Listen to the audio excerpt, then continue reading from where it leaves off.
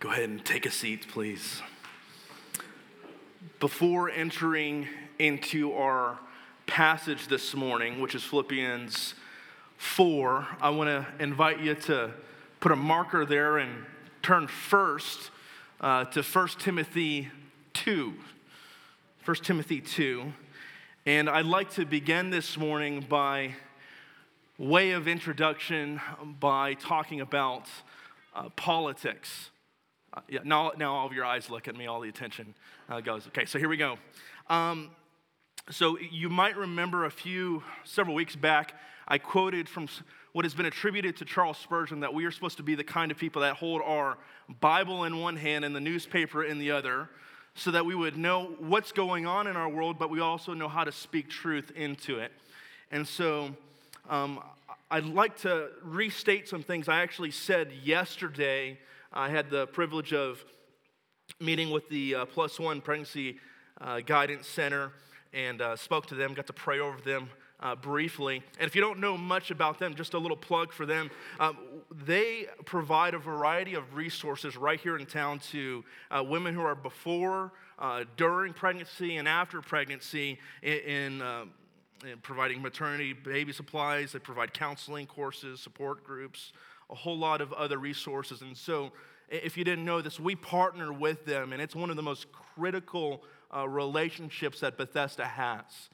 You don't get much more critical than supporting life. And so if perhaps the Lord has laid upon your heart recently to go, I think I'm just supposed to be a part of something new. I haven't been serving, and I just feel like the Lord's calling me to something new. Perhaps I am saying this for you this morning. So Mary Helen, where are you? Can you raise your hand?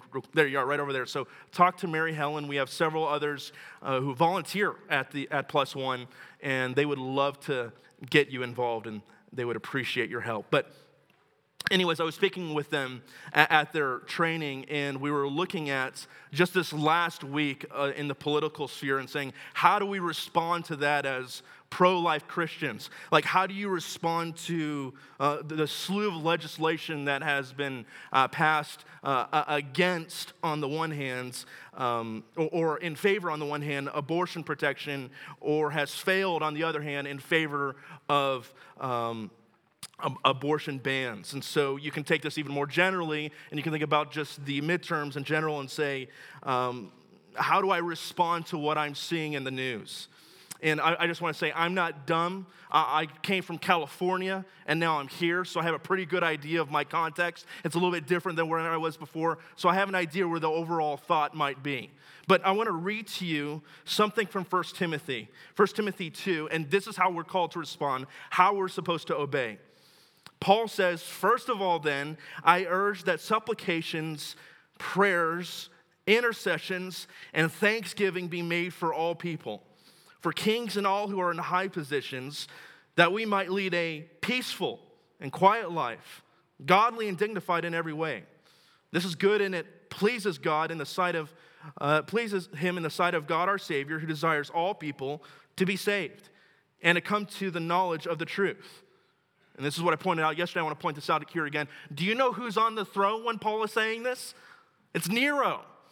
And Nero's the guy, for sport, takes Christians, nails them to crosses, sets them on fire, and puts them in his garden at night so he can have a nightlight. That's who we're talking about. And Paul says, pray for them. You pray for them. And so there's no discrimination. Praying for the person is easy, whose politics you agree with. But even those you don't agree with, Paul says you pray for them. So let's do this, okay? Should you pray for a certain South Dakota state representative from the 22nd district who just so happens to lead our senior adult ministry? Should you pray for that person? Yes, okay. Should you pray for John Thune, who just was reelected as our state's U.S. Senator? Okay. Now it's going to get fun. Maybe that's too easy for some of us. Should you pray for Nancy Pelosi, Chuck Schumer, AOC? Yeah, okay. And let's go for the big ones. Should you pray for the Vice President, Kamala Harris? Should you pray for our President, Joe Biden, today? Yes, absolutely, right. And so when I read my Bible, it doesn't discriminate on who we pray for, whether they have a D behind their name or R behind their name.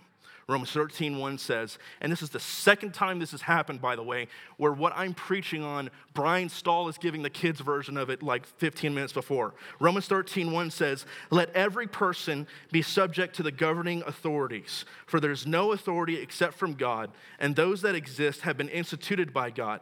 Later on, Paul describes these people as servants of God, ministers of God, who have in principle been put in authority for your protection and to administer justice, and to whom we pay taxes. It's two things guaranteed in life: death and taxes. Exactly.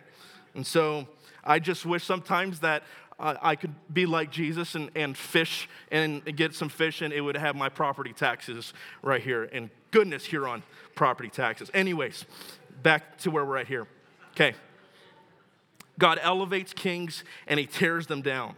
On the one hand, we vote, but on the other hand, there is a sovereign God who is in control over all things. And he is the God of Revelation 19, which when he will come back, the King of Kings, the Lord of Lords, will make all wrongs right. He will deal out justice, and he will do it especially to those who should have been doing it in positions of authority. That's the hope we have when we look forward to the future. And so if we have a sovereign God who is in charge and is in control, sets up kings, tears them down, what do you think you and I should do? Pray and obey. You trust him whether it is easy or whether it is hard. And I think we'll see in just a moment, as we deal with our own anxiousness, the remedy so that we would have the peace of God is that we would submit those things and pray to him. And so I want to say one more thing, since I'm already here, so let me say one more thing to you. I think it was on my first or second Sunday, one of my commitments to you was that this word right here would be preached every single Sunday, and if it wasn't, you have my permission to use the exit signs. I'm going to give you a second commitment. While I do believe there is warrant to critique the morals, policies, and actions of those who are in authority. I think John the Baptist does this with Herod. There's warrant there as an example. It's right for us to speak out against injustices that happen.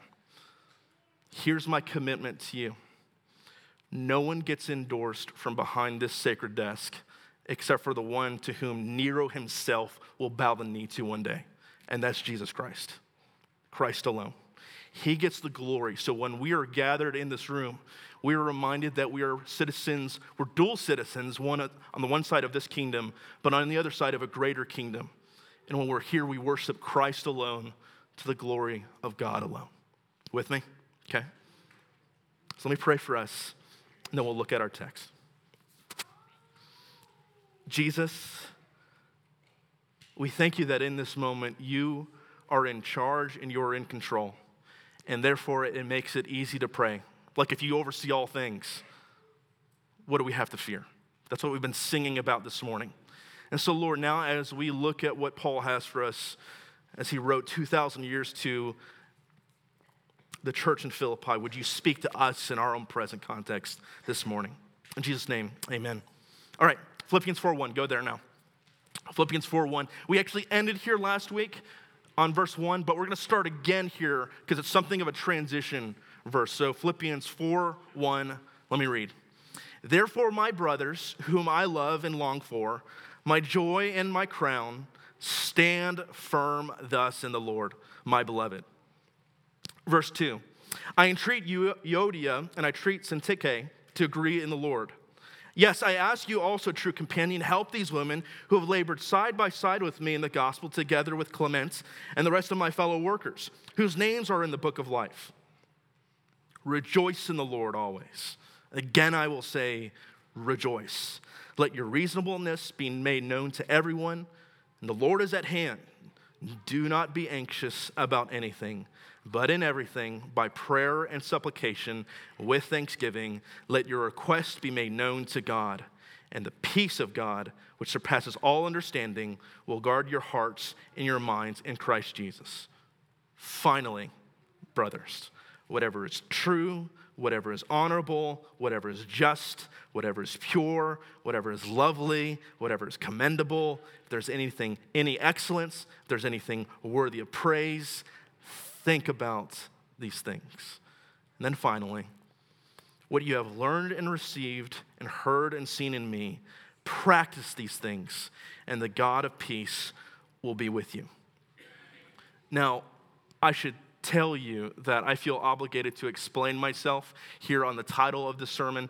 It started out as anxious for nothing, and then the more and more I was looking into it, it just seemed like there was just a whole lot of commands here. And I went, well, there's the title right there. And so there's just a slew of commands that Paul just gives at the end, that he just rapid fires off for us, as we've just seen, as we've read.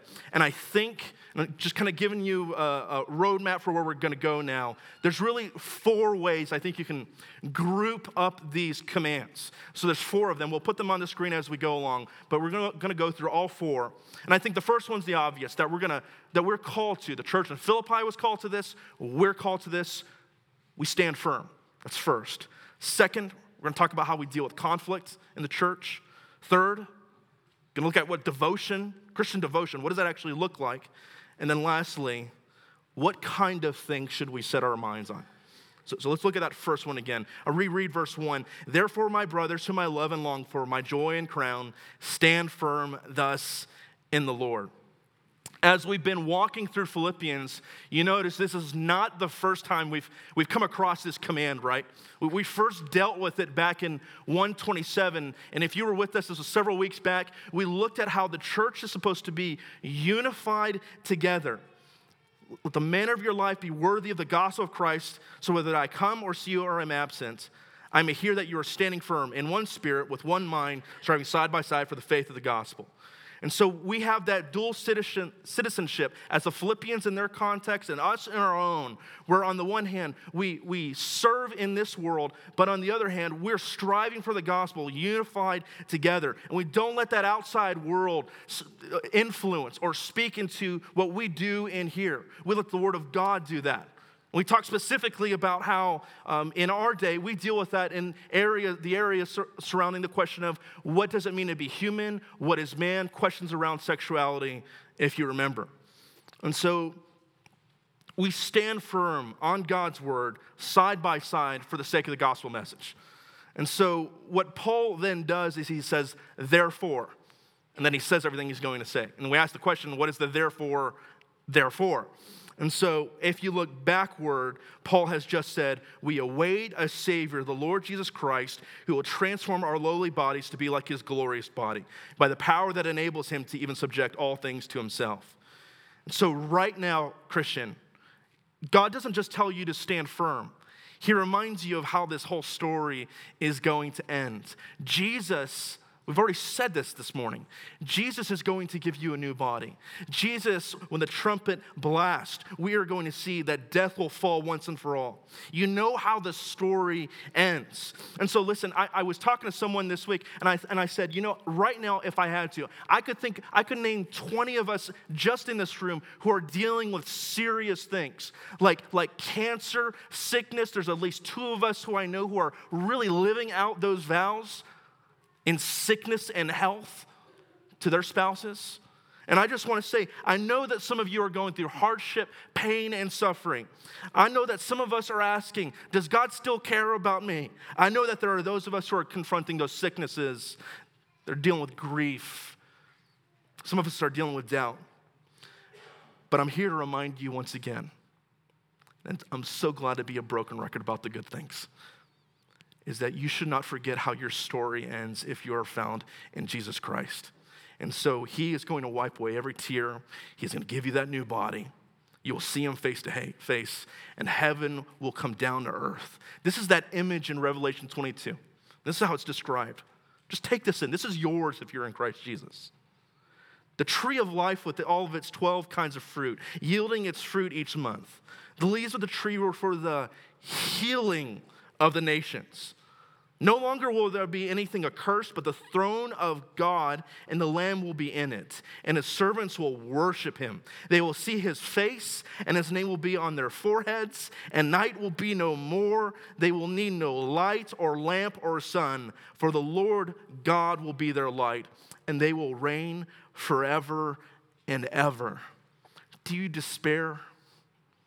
Don't forget that your future hope is in Christ. Don't give up. Don't give in. See what lies ahead. It's looking backwards. But then we look forward, on the other hand. I think you can see how he does this in a couple ways. The first way is he says that you do this in the Lord. Right now in this moment, you don't have to do this thing by yourself. You have in the Lord. How do Christians exist in the Lord? We have the Spirit of the living God within us. You don't have to white knuckle it. Christ is here.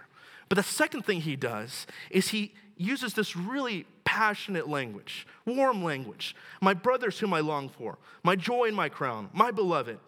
Deep feelings of commitment to this church. That he says, when I think about you, I get excited when I pray. And so he gets personal with them, and he does it for a reason, because of what he's about to say. Look at verse 2, okay?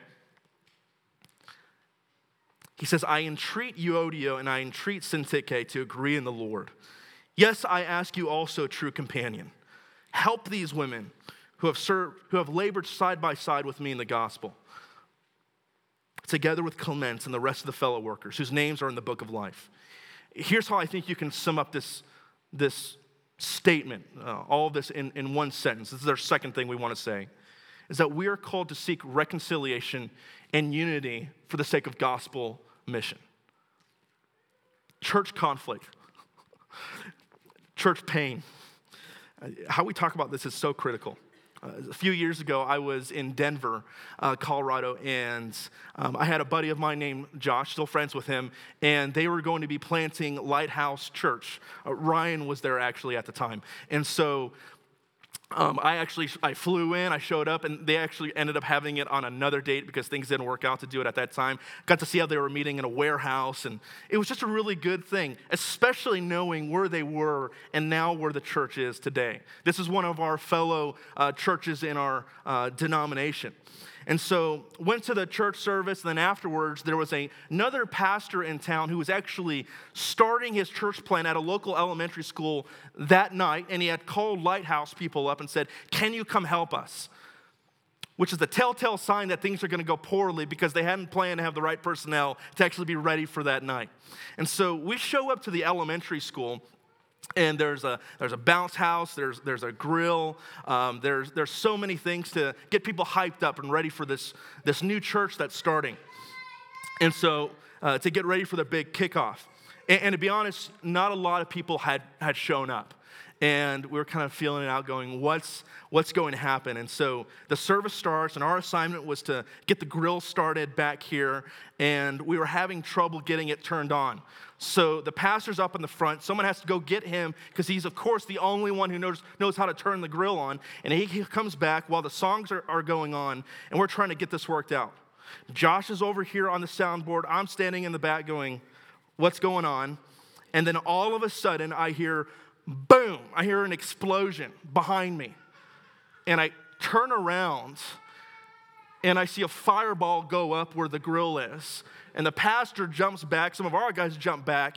And one of those guys actually stumbles backwards and comes up to me, and he's dazed. And I say this with no exaggeration for the story. This brother's eyebrows and eyelashes have been blown off because of the explosion, just like a cartoon. And so it was just an absolutely crazy moment. In this train wreck, somehow this pastor somewhere in this ends up getting on the stage and starts preaching. And that was the most significant part. And as he's preaching, I caught what he was doing. Maybe you've been in a circumstance like this where he was trying to gather disillusioned Christians, people who had been hurt by the church, and was saying, we're not going to be like those people. This is how we're going to do it. There's this very much the sense of an us versus them, like you're going to come along and you're going to be the one church that gets it right? And so he's doing this, and I remember feeling like I'm not sure you're going about this the right way.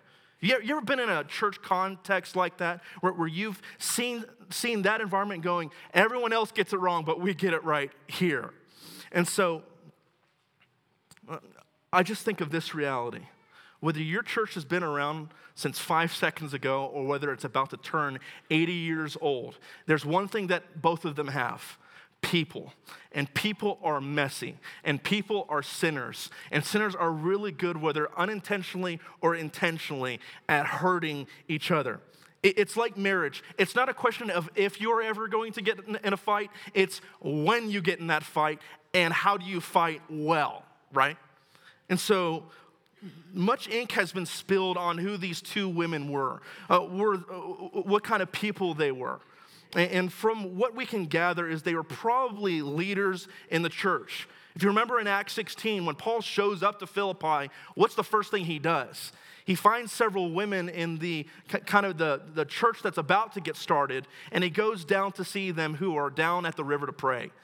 And so women played a prominent role in the life of Philippi as they do here at Bethesda. And so we don't know exactly, but there seems to be some sort of ministry strife that's going on between the two of them.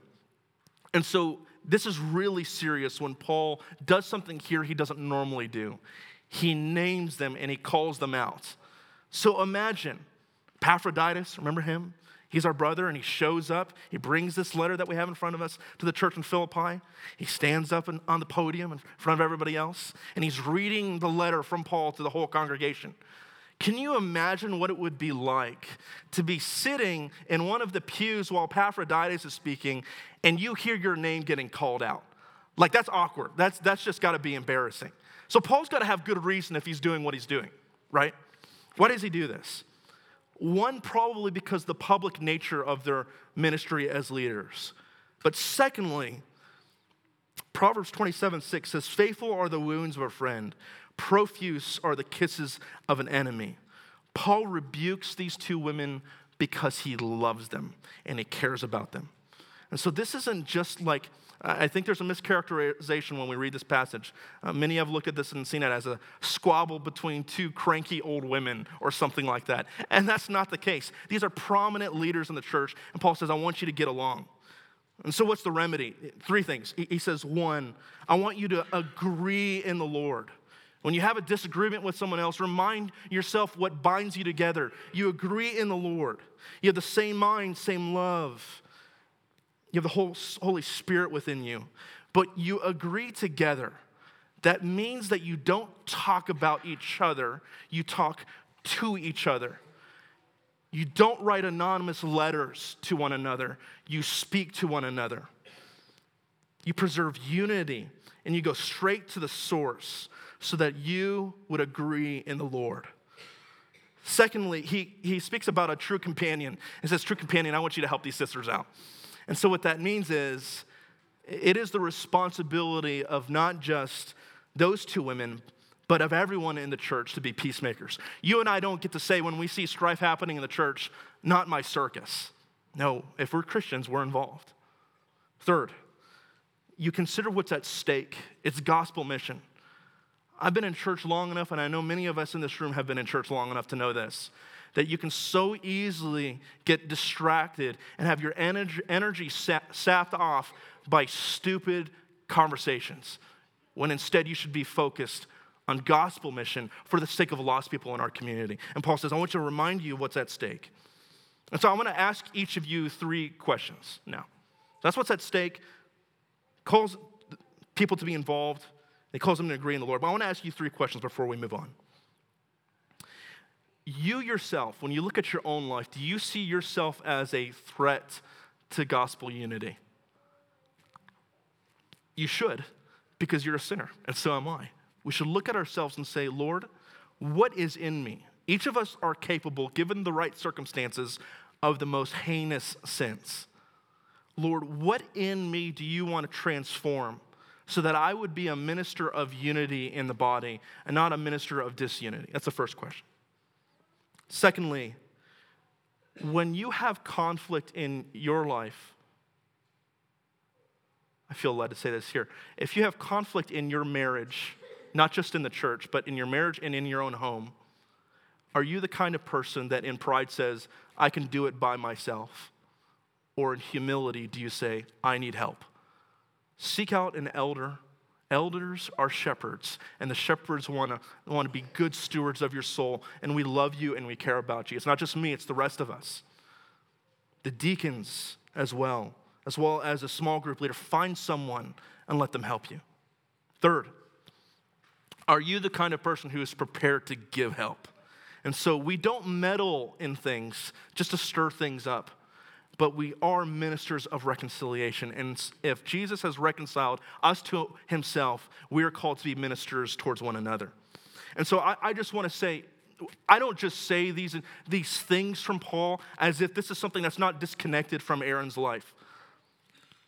Like, that'll be for another day to have that conversation of some of the things the Lord has taken me through. But I want to say, church pain can be incredibly difficult.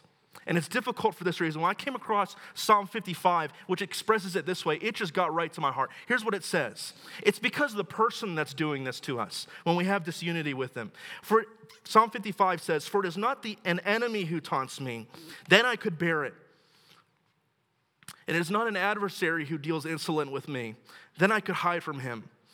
But it is you, a man, my equal, my companion, my familiar friend.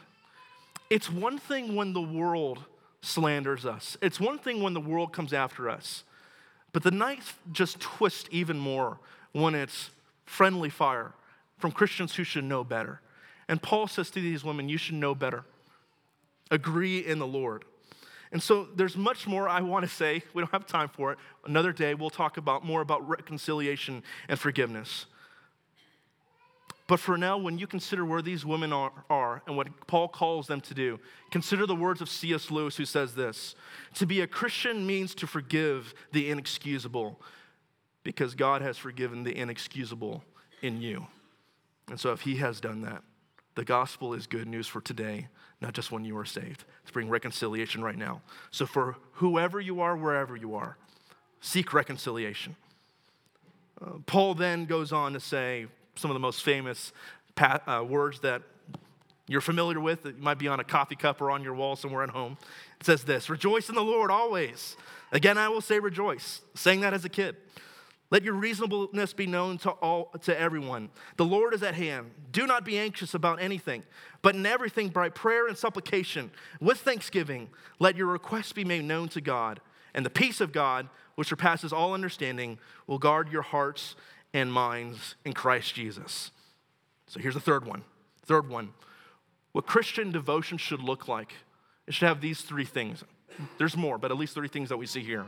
Rejoicing, gentleness, and it should be full of prayer. This is what Christian devotion looks like. And so I have been saying this over and over throughout this series, and I'm happy to say it again.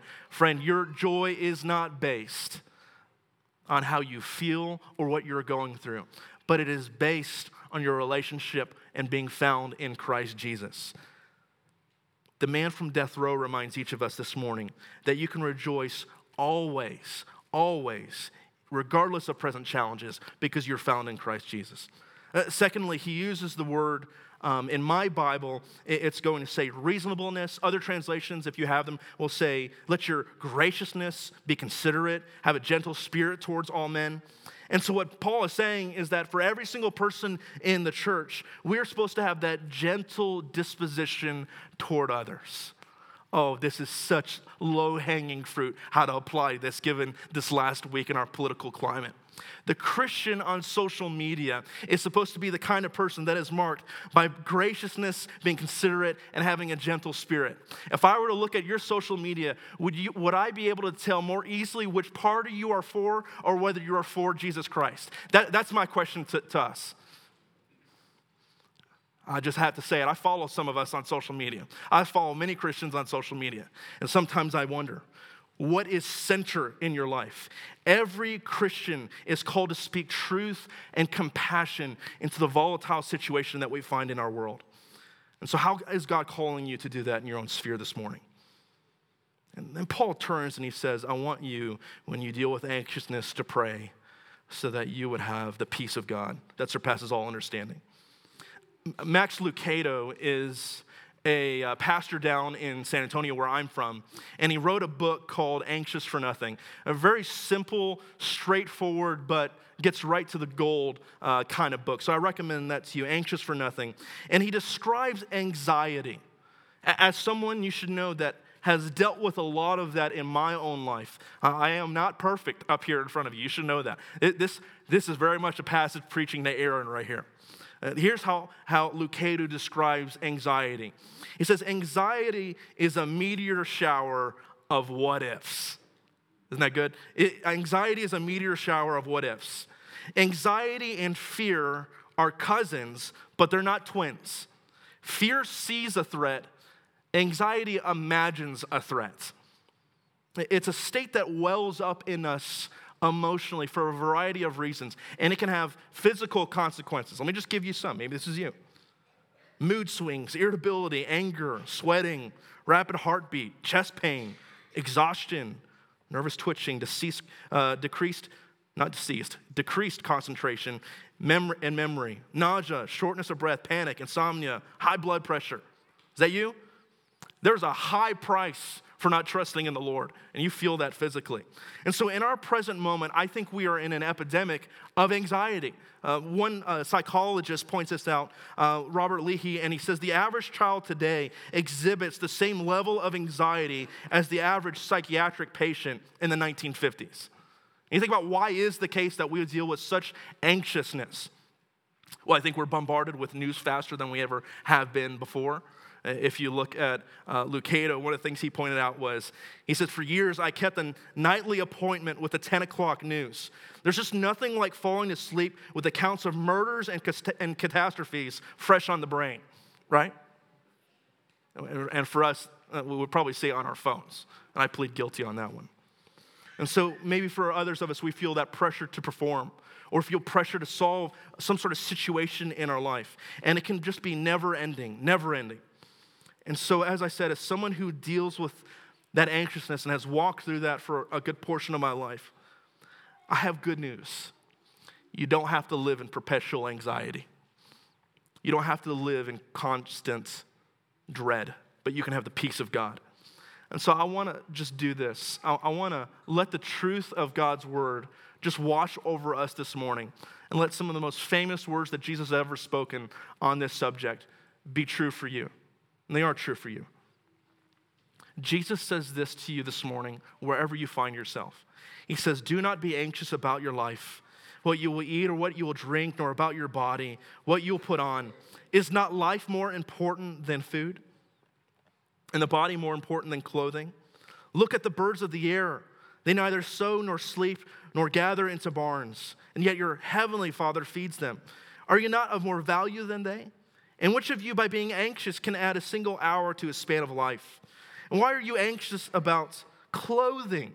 Consider the lilies of the field, how they grow. They neither toil nor spin. Yet I tell you, even Solomon in all of his glory was not arrayed like one of these.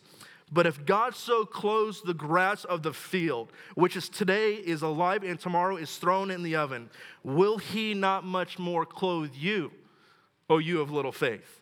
Therefore, do not be anxious and say, what shall we eat, or what shall we drink, or what shall we wear? For the Gentiles seek after these things, and your heavenly Father knows that you need them all. But seek first the kingdom of God and his righteousness, and all these things will be added to you. Therefore, do not be anxious about tomorrow. The what ifs. Do not be anxious about tomorrow, for tomorrow will be anxious for itself. Sufficient is the day for its own trouble. And so if God is really the provider, and you can see that in how he makes the seasons work.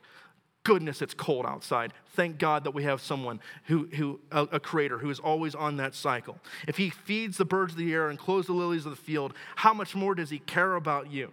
He's your provider and your sustainer. He is the God over time. So as you are looking at this moment, there are those of us who are going, what's going to happen tomorrow? He already knows. There's no such thing as a curveball in his economy. And so by worrying about what's in your life right now, whatever it might be, you are not adding one hair to your head. You are not adding a day of your life. And so instead, we are to trust the Lord. We are called in everything with prayer and supplication, with thanksgiving. Let your requests be made known to God. And so if he is sovereign and in charge and in control, what should you do? Pray and trust him. And so in my life, this doctrine that's kind of behind what we're saying, the sovereignty of God, where he is over all things and he is orchestrating them, the providence. Remember that? We talked about the providence of God. It's God's sovereignty in action to realize his glorious end of what he intends. When I found myself in moments where I go, Lord, what are you doing? Why did you put me here? Like I haven't just been put here for a day or a week or a month, but I've been living this for years now. You find yourself in that and you go, well, what are you doing? From man's perspective, we ask that question. It doesn't make any sense. But from God's perspective, he is working all things for good for those who love God and are called according to his purpose. That's what he is doing. And so if you trust him this morning, or even have just 2% of trust, say, Lord, I believe, help my unbelief. And you put it in his hands today and say, your will be done. So you pray, and I love this from Luther, you pray and let God worry. There's something so peaceful in saying, God, you put me here, so this is your problem. You deal with it. You provide. You make it possible. And you leave it in his hands. And the result we're told from Paul is that the peace of God, which surpasses all understanding, will guard your hearts and minds in Christ Jesus. I'll put up on the screen something for you that I think by way of application will be helpful. And this comes from Lucado. And so it's called Calm. You can write this down or hold on to it. So the next time you find yourself in this anxiousness, 1, celebrate God's goodness. Rejoice in the Lord always. Again, I will say rejoice. Don't worry, we'll leave this up, okay? 2, you ask the Lord for help. Don't be prideful and say, I can handle this on my own. You turn to help and say, Lord, help me. 3, leave your concerns with God. I love this from Lucado. He says, when we pray, we should remember that God does not need your help, counsel, or assistance. Please repeat this phrase, I hereby resign as the ruler of the universe. And so when God is ready for us to re-engage, he's going to let us know. And so when we pray, we don't go, Lord, I think you should. We say, Lord, I trust you instead. And then lastly, we meditate on good things. Instead of living on social media or the 10 o'clock news, whatever it is for you, we meditate on that which is best. And here's what Paul says that is. I've read it before, but we'll read it again. Finally, brothers, whatever is true, whatever is honorable, whatever is just, whatever is pure, whatever is lovely, whatever is commendable, if there's any excellence, if there's anything worthy of praise, think about these things. Whatever you have learned and received and heard in me, practice these things, and the God of peace will be with you. What should Christians think about? Lastly, that which is praiseworthy. Praiseworthy things. And so the question that I want to ask you now, are the things that you think about anxiety-inducing, or do they lead to the peace of God? And God has called us to be transformed by the renewing of our mind so that we would be the kind of people that others would want to model their lives after. And so, friends, here's where I want to end. I want to say this. Let us consider that the one who has redeemed us by the blood of the Lamb has placed his Spirit in us, has called us to examine ourselves so that we would stand firm, seek unity, rejoice always, and pray always, and focus on that which is praiseworthy. And so, at the end of all things, let us look to Jesus, the author and perfecter of our faith, who for the joy set before him endured the cross, so that you would be able to say at the end, I rejoice in the Lord because of what he's done for me. Let us go and live as he has called us to live. In Jesus' name.